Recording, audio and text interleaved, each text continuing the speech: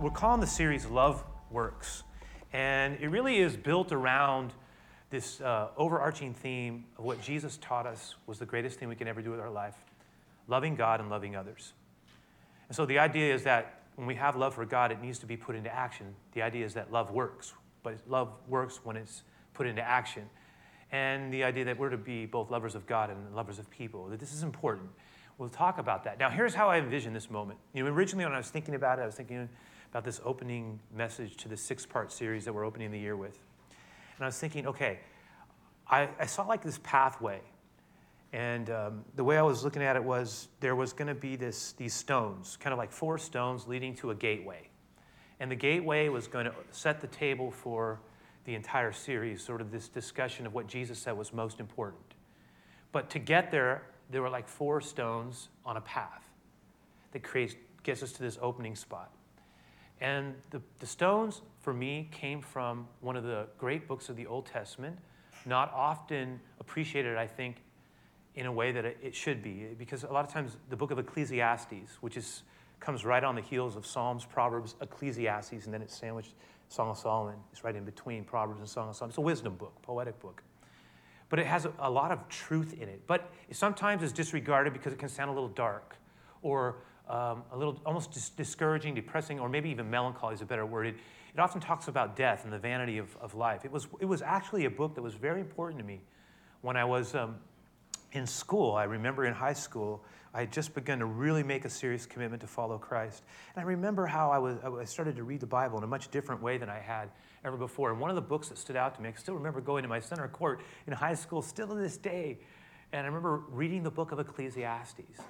And the book talked about, sort of the vanity of life and the meaninglessness of pursuits when it's disconnected from God and all the games people play and what true meaning and true value was and what really mattered. And all those questions, life and death, are explored in that book. It's a very powerful book. So I want to take 4 pieces, though, and use it as 4 stepping stones to a portal. So let's start with the first one. The first sort of principle, the first invitation of the new year that's found in the book of Ecclesiastes is actually verse number 7 of chapter 11. I want to read it together. It says, and it sounds so simple, but it's caught my heart. I love this verse. There's sometimes that just feel like, this is how I feel, God. Light is sweet, and how pleasant to see a new day dawning. And I just love that. Each day, a new gift. Each day a new, fresh possibility, like the light of a new day, like the morning sun on my face. There's some times where it's just so easy to be grateful. I say, Lord, I thank you for this new day. I feel just the sun beginning to shine on the new day. I might be walking. And I just say, thank you, Lord. I just thank you. It's so good to be alive, and it's so good. I'm just so grateful. I enjoy this gift that you've given me, this gift of this new day, a new possibility. It's just something that periodically we're invited to just enjoy together, like a gift of a new year. It's interesting because my wife and I have been doing something we don't normally do. We were actually doing some dog sitting for our oldest daughter, and she's away with a team from the church actually on a missions trip in Africa right now, working with a ministry that we've built a relationship with in Burkina Faso, Africa. It's something that our church has sort of invested itself into because there's a member in our community who's had this vision and it's coming to pass. Anyway, there's a lot of details there. Bottom line was my wife and I were walking the dog. We had never actually been introduced to the dog community of San Francisco before. So we started going to Fort Funston. And we realized there was that's on the west side of the city, for most of you know that, but not everybody. But it's like, dog heaven. I mean, there are dogs everywhere, and they're not on leashes, and people have this whole way of sort of being together. You see packs of dog walkers. I had never seen anything like it before. I wasn't used to it. But I started to familiarize myself these last, few weeks with this world, this culture. I actually enjoyed it. I've been really enjoying it in my own way, getting to know how you do things. And anyway, I'm saying all that because we had one of the most beautiful sunsets these last few days. I was walking, and my wife and I were just commenting, well, just how absolutely beautiful it was right now. It's just the unique weather patterns we're having where it's really colder, a little bit colder in the morning, but we're getting these really clear days. And it was so colorful, it was so beautiful, pastels and oranges. It was just, I could see the expanse, of the colors on the ocean that I've sort of grown up around all my life. I grew up on the west side of the city, and I sort of taken it for granted. It was just seemed to be in that moment, we were both talking about the unique beauty of what we're just right now enjoying. This like artistry of God right in front of us. This is awesome. And we started talking, and I said, this is probably, because it was twilight, I said, this is probably one of my most favorite times of the day. And my wife said, it's definitely, she loved it. She thought it was her favorite time. I said, the only one that actually, for me, compares, I actually think, if I had to choose, I go between dusk and dawn. I think I lean into the dawn. She goes, well, I think she leans towards the dusk, right? I said, but I love the idea of a new day. And I go, because part of what it makes me feel is grateful. And I want to suggest that the gift of a new year, and I'll just kind of put this up on the board as a stepping stone. The gift of the new year really does invite us into gratitude. It does. And you know what? Gratitude, listen, it's a choice. It's a chosen attitude. Gratitude is a chosen attitude. It's something we have to decide.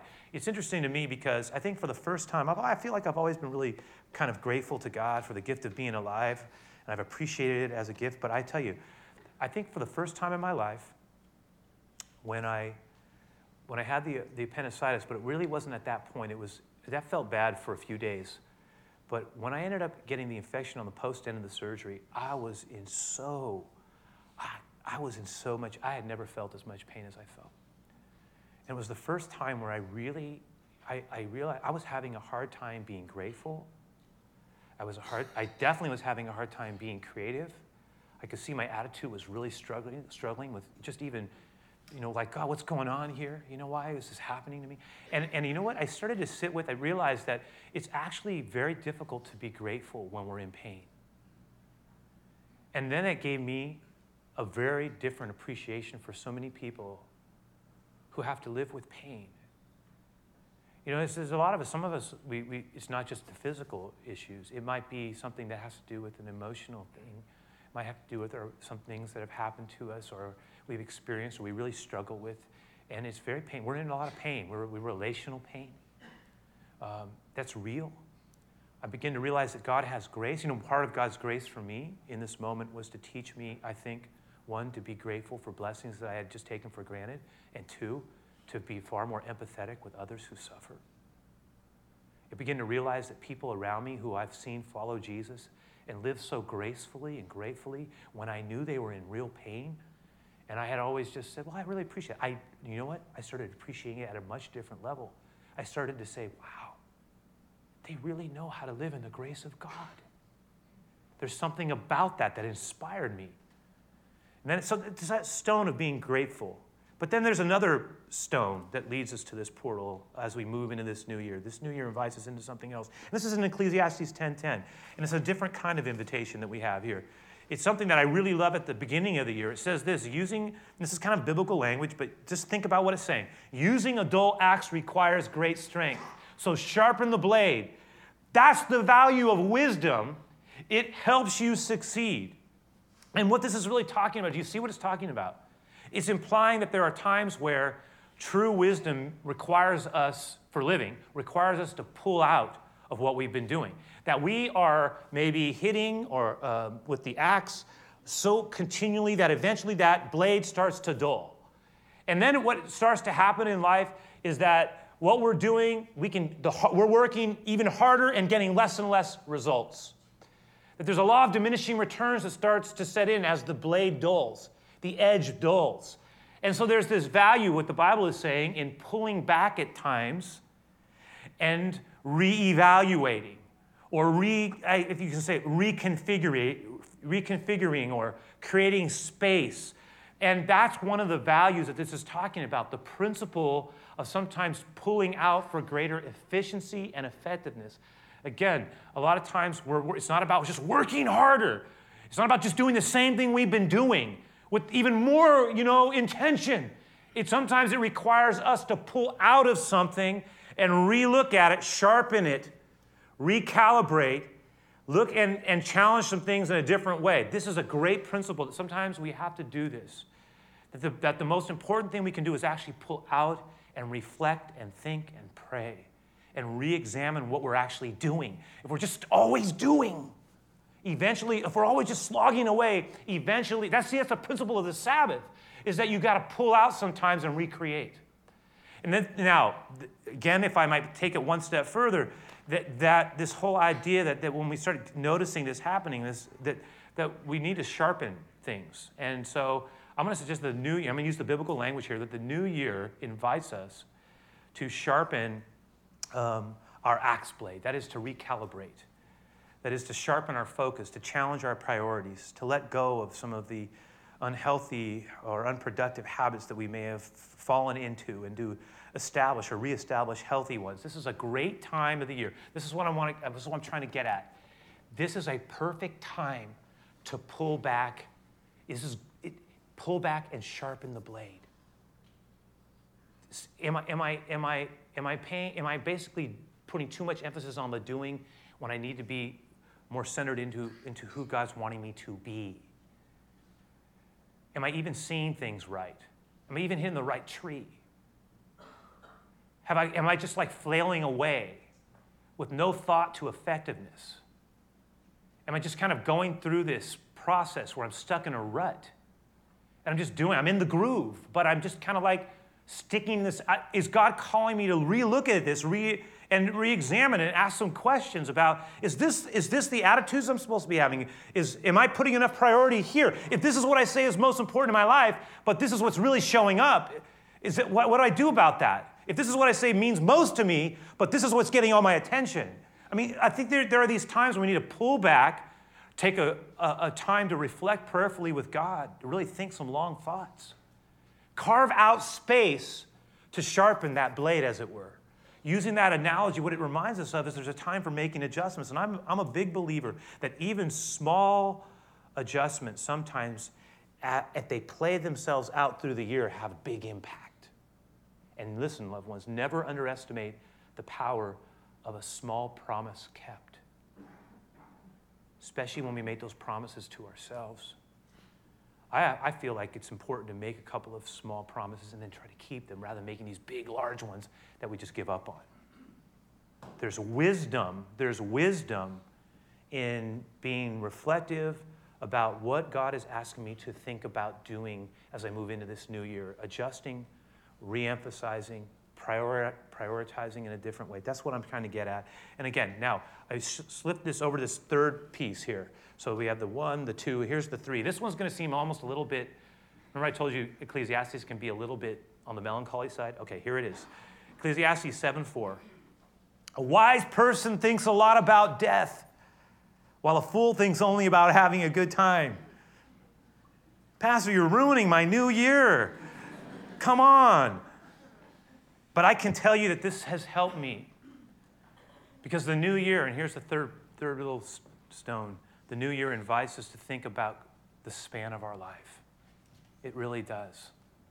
Do you know that previous generations of followers of Jesus, especially in the early centuries, had this practice? In the Latin, it was called memento mori. It was a practice, which that basically, in the Latin, we would translate that out as remember that you will die. And what they would do is they would use art and they would use symbols to remind themselves that they would not last forever, that death was a reality. They were to live with humility, not arrogance, that we were only passing through. Each person has their day on the stage, as it were. And so one of the values, so you would see it in pictures. Every now and then they would do certain things. Like you'll see it in some of the artwork, you'll see a skull in the middle of a corner. Other times people would have other symbols that would remind them we're only passing through.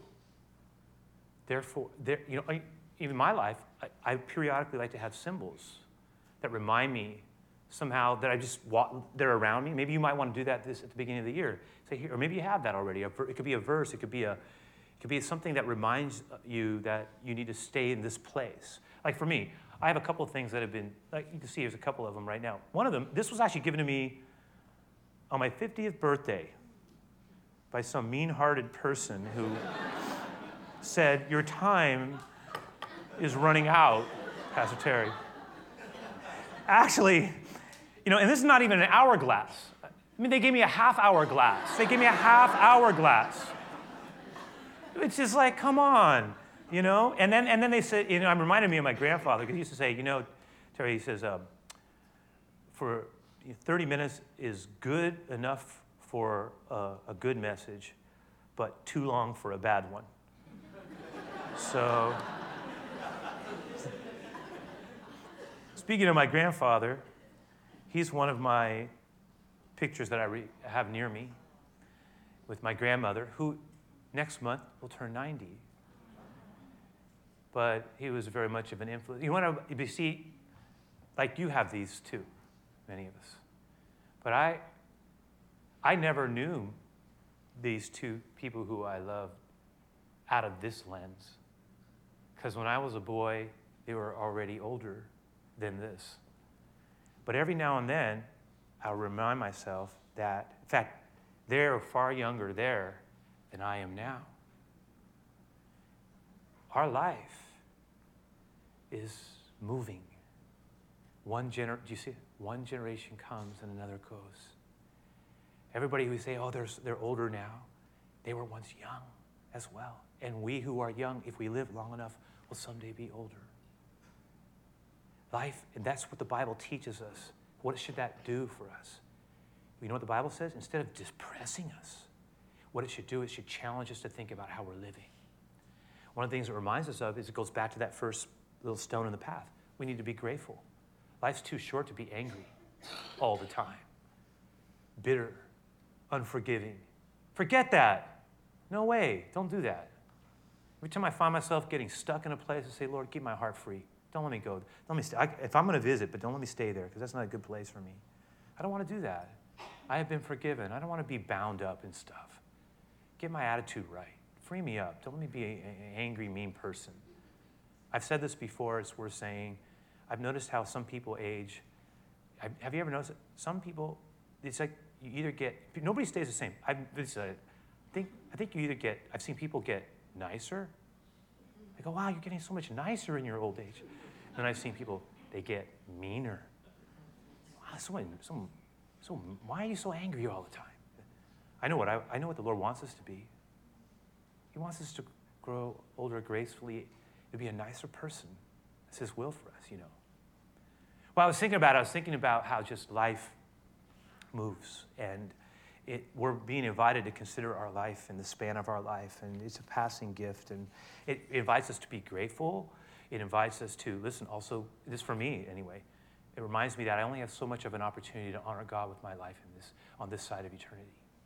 Therefore, Lord, don't let me get lazy with my attitude and the way I think about my life. Let me seek to honor you in this season of my life to the best of my abilities. And every one of us is in a season of life. Do you understand what I'm saying? What season are you in?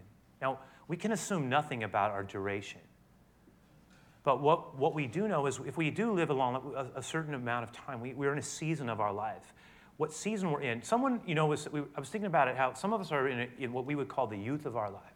Some of you are just starting out. And life is great. You have a lot of strength, a lot of energy. And I would say this, don't waste your youth.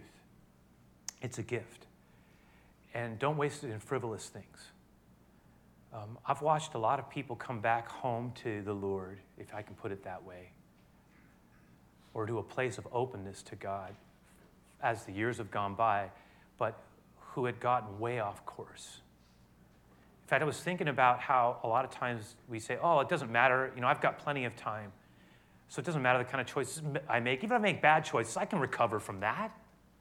And it's true, we can recover from a lot of it. But one of our pastors actually was listening to the message, and he texted me something. He was listening. He said, "For youth, choices become entanglements from which recovery requires a lengthy journey."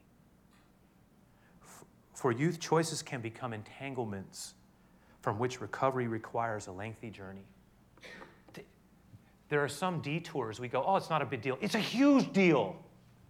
It creates a path that requires years, sometimes decades, to recover from. God doesn't want us to go down those paths. God has a way for us to go. It's a way of life. It's far better to hear his voice and to follow in his ways than to simply follow the Pied Piper of culture that's giving us a wrong message so many times. The Lord has a way. Honor the Lord in the days of our youth, if we have the ability to do it. Some of us, we're at a different place. We're in the middle of we're starting to forge out a life, and we're building into our 20s, into our 30s. And I'm going to say, this is a time to challenge what we're building. The foundations of what we're building matter. It's a big deal, because foundations determine the height and length of the ultimate health. The foundation's the key time. Some of us are in our middle years. We're really starting to think about these types of things. This is also a time in these middle years where people do extraordinarily reckless things. It's one thing to want to recreate, sort of start into a new path, have a gap year, and find out do a shift of some type. But I have seen people in the middle years do incredibly rash things that end up injuring tons of people and undermining what took years of faithfulness to build, just because of a season of unique restlessness. And how many are left in the wake of that recklessness? How much pain follows it along? It's unnecessary. God wants us to have new beginnings, yes. God wants us to have creative expressions, yes. God wants us to have restarts, yes. Okay. That's what adjustments are for. But let us be careful in the process. We're not hurting people and hurting our own life with him. And then there's also the temptation of what happens when I start getting older. Well, I no longer have value. I'm no longer respected the way that I was. Then when people start to get real older, they begin to have other challenges. One of my heroes has become even more of a hero to me in the last decade and a half is Billy Graham. And one of the things I've appreciated, because you know why? Now he's in his 90s. When he speaks, there's so much weight behind it of a life well lived. And a man who finished well that I hear, a man who still loves the Lord. I go, goodness, Lord. And he was talking about, he wrote it, he said, this is my last book. He goes, I don't see how I'm going to live. Because it's called Nearing Home for a reason. And he's thinking in his mind, he's going, and remember I told you, I've mentioned this before, he was amazed that he thought he was going to die like he's a relatively young man. He thought there's no way I can keep the pace of what I'm doing up. He was preaching all over the world. He was burning oil all the time. He was just working so hard. He just assumed he had health issues in his middle years. He thought he was going to die and at a fairly early age. He goes, I was prepared to die. He goes, what I wasn't prepared for was growing old. He goes, that I wasn't prepared for. He goes, and in fact, I was reading this. He said this. He says, in his own way. This is, so just hear the language. He says, whoever first said it was right, whoever first said this was right, old age is not for sissies. He says, I will soon celebrate my 93rd birthday. Now he's going to 95. I know it won't be long before God calls me home to heaven. More than ever, I look forward to that day, not just because of the wonders I know heaven holds in store for me and for every believer, but because I know that finally all the burdens and sorrows that press down upon me at this stage of my life will be over. During the last year, the physical ailments common to old age really have taken their toll on me. I also look forward to that day because I will be reunited with Ruth, my beloved wife and best friend for almost 64 years, who went home in 2007 to be with the Lord she loved and served so faithfully. And although I rejoice that her struggles with weakness and pain have all come to an end, to be honest, I still feel as if a part of me has been ripped out. And I miss her far more than I could have ever imagined. No. But that isn't the whole story, nor did God intend for it to be. While the Bible doesn't gloss over the problems we face as we grow older, neither does it paint old age as a time to be despised or a burden to be endured with gritted teeth. That is, he says in parentheses, if we still have any. All right. Nor does it picture us in our latter years as useless and ineffective, condemned just to spend our last days in endless boredom or meaningless activity until God finally takes us home. He says, no. Instead, the Bible says that God has a reason for keeping us here. If he didn't, he would take us to heaven far sooner. And then a phrase that I asked them if they could put up for all of us to see, because it's a question for every one of us, no matter where we are in our own life. He says, but what is his purpose for these years? And how can we align our lives with that purpose, with it? How can we not only learn to cope with the fears and struggles and growing limitations we face, but also actually grow stronger inwardly in the midst of these difficulties? Again, what is his purpose for these years, and how can we align ourselves with him? What is God saying to us in this year? What is he calling us into? What is his seasonal word for us? He's inviting us to think about it, to reflect on it. Remember, we can just keep running. We can just keep chopping away. But we are being given this opportunity in these first couple of weeks to pull back, take a long walk, spend some significant amount of time, talk to the Lord, ask him, reflect, have some good conversations that evaluate where I am in my life with you, God, and share that with someone else.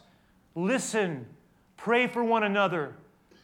Take this time to think some long thoughts.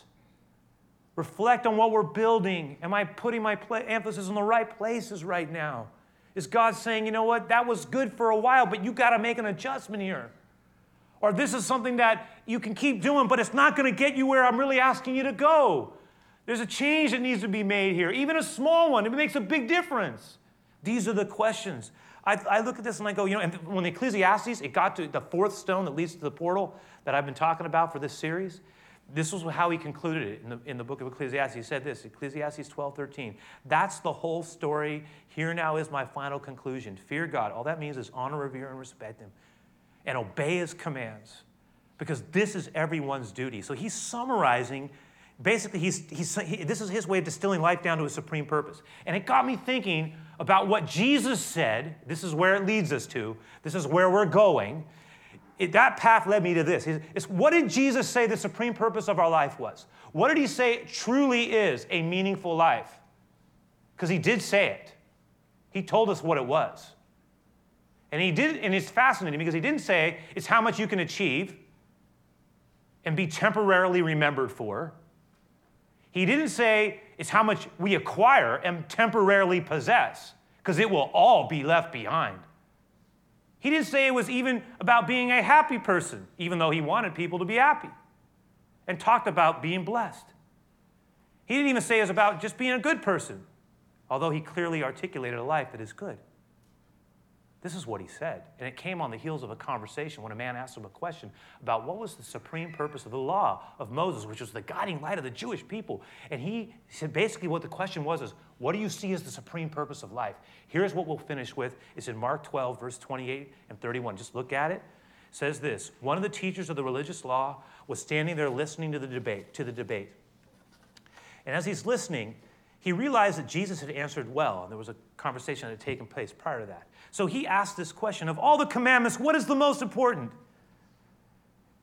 And Jesus replied, the most important commandment is this. And then he quoted something that would have had historical meaning, and he condensed it all down to two great principles, two foundational principles that he said makes one a true success in the eyes of God. He said, listen, O Israel, the Lord our God is one, the one and only Lord, and you must love the Lord your God. Number one, with all of your heart, with all of your soul, with all of your mind, and with all of your strength. And then second is like unto this, is important as well, that you love your neighbor, you love other people as yourself. No other commandment, I tell you, no other commandment is greater than these. You want to know what real success in life looks like? Right here, he says, this is it. Learn to love God. And what does that even mean? What does that mean?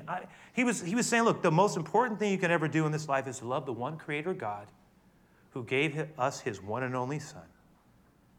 In a way, and to love him in a way that is tender, to love him in a way that is committed, sincere, intentionally thoughtful, and utterly devoted. He reminded all of us that the best thing we can ever do in this life is to acknowledge God and learn to love him, and I mean truly love him, and to receive his love. That's why I always say when we talk to the Lord, how we talk to people matters. The second, he said, is like unto this, that you love your neighbor as yourself. So loving God and loving others. He said, and why do we feel sometimes permission, somehow because we're familiar, to speak words that we would never speak to people? I mean, words have power. It amazes me sometimes the permission we feel to damage and to hurt and to maim verbally, to diminish people we're supposed to be loving. In Christ, that may have been our old way. That may have even been the way that was modeled to us. That is not the way of the Lord. That's why God calls us to speak to him. When we say, I love you, Lord, you know what that does for us? It doesn't, I suppose God, I know God appreciates when we express our love for him. It doesn't change essentially necessarily who he is, but you know what it changes? It changes us. Because what I speak to is enlarged in me. My power of words is that it shapes us. So when I speak to someone who I should be loving and I say to you, I love you, my love is enhanced because I speak it out. When I say to him, this is why I speak my prayers out. I think them and I speak them because I say, Lord, I love you.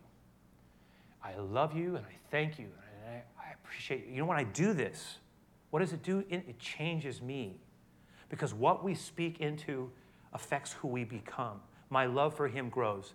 When I speak to my children or to my wife or the people who mean deeply, you know, they mean a lot to me.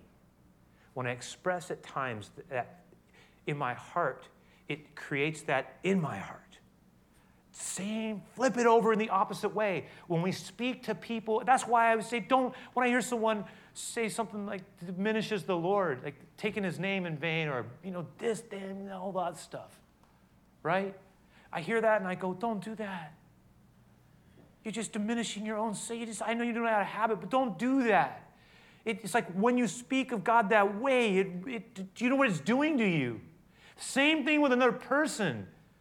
Well, I'm mad at them. But I get that. We all get mad. We all step out of bounds. But don't start using that as a permission. Let's just start demeaning people, speaking in ways that are just so destructive and sometimes even vile.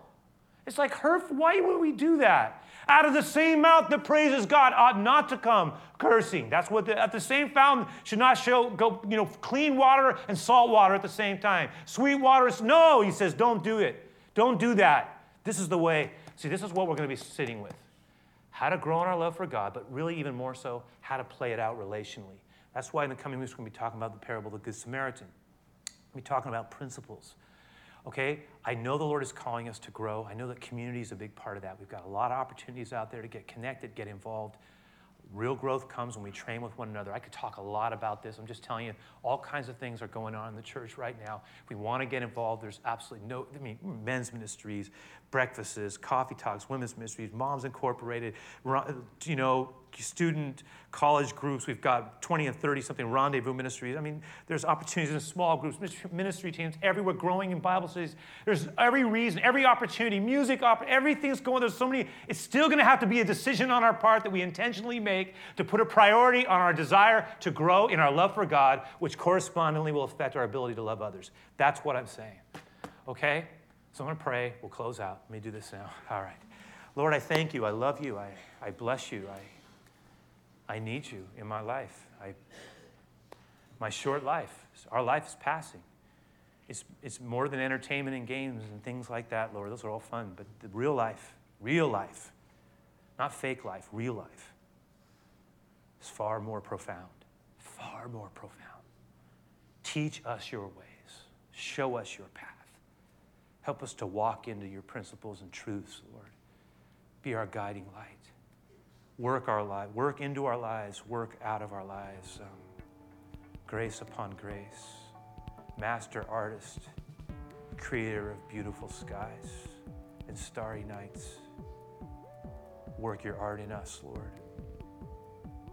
Let us be filled with good words. Bless our time of giving. Bless our closing psalm, which is a fitting ending to what we've shared. A good prayer, a really good one. I ask this in Jesus' name. Amen.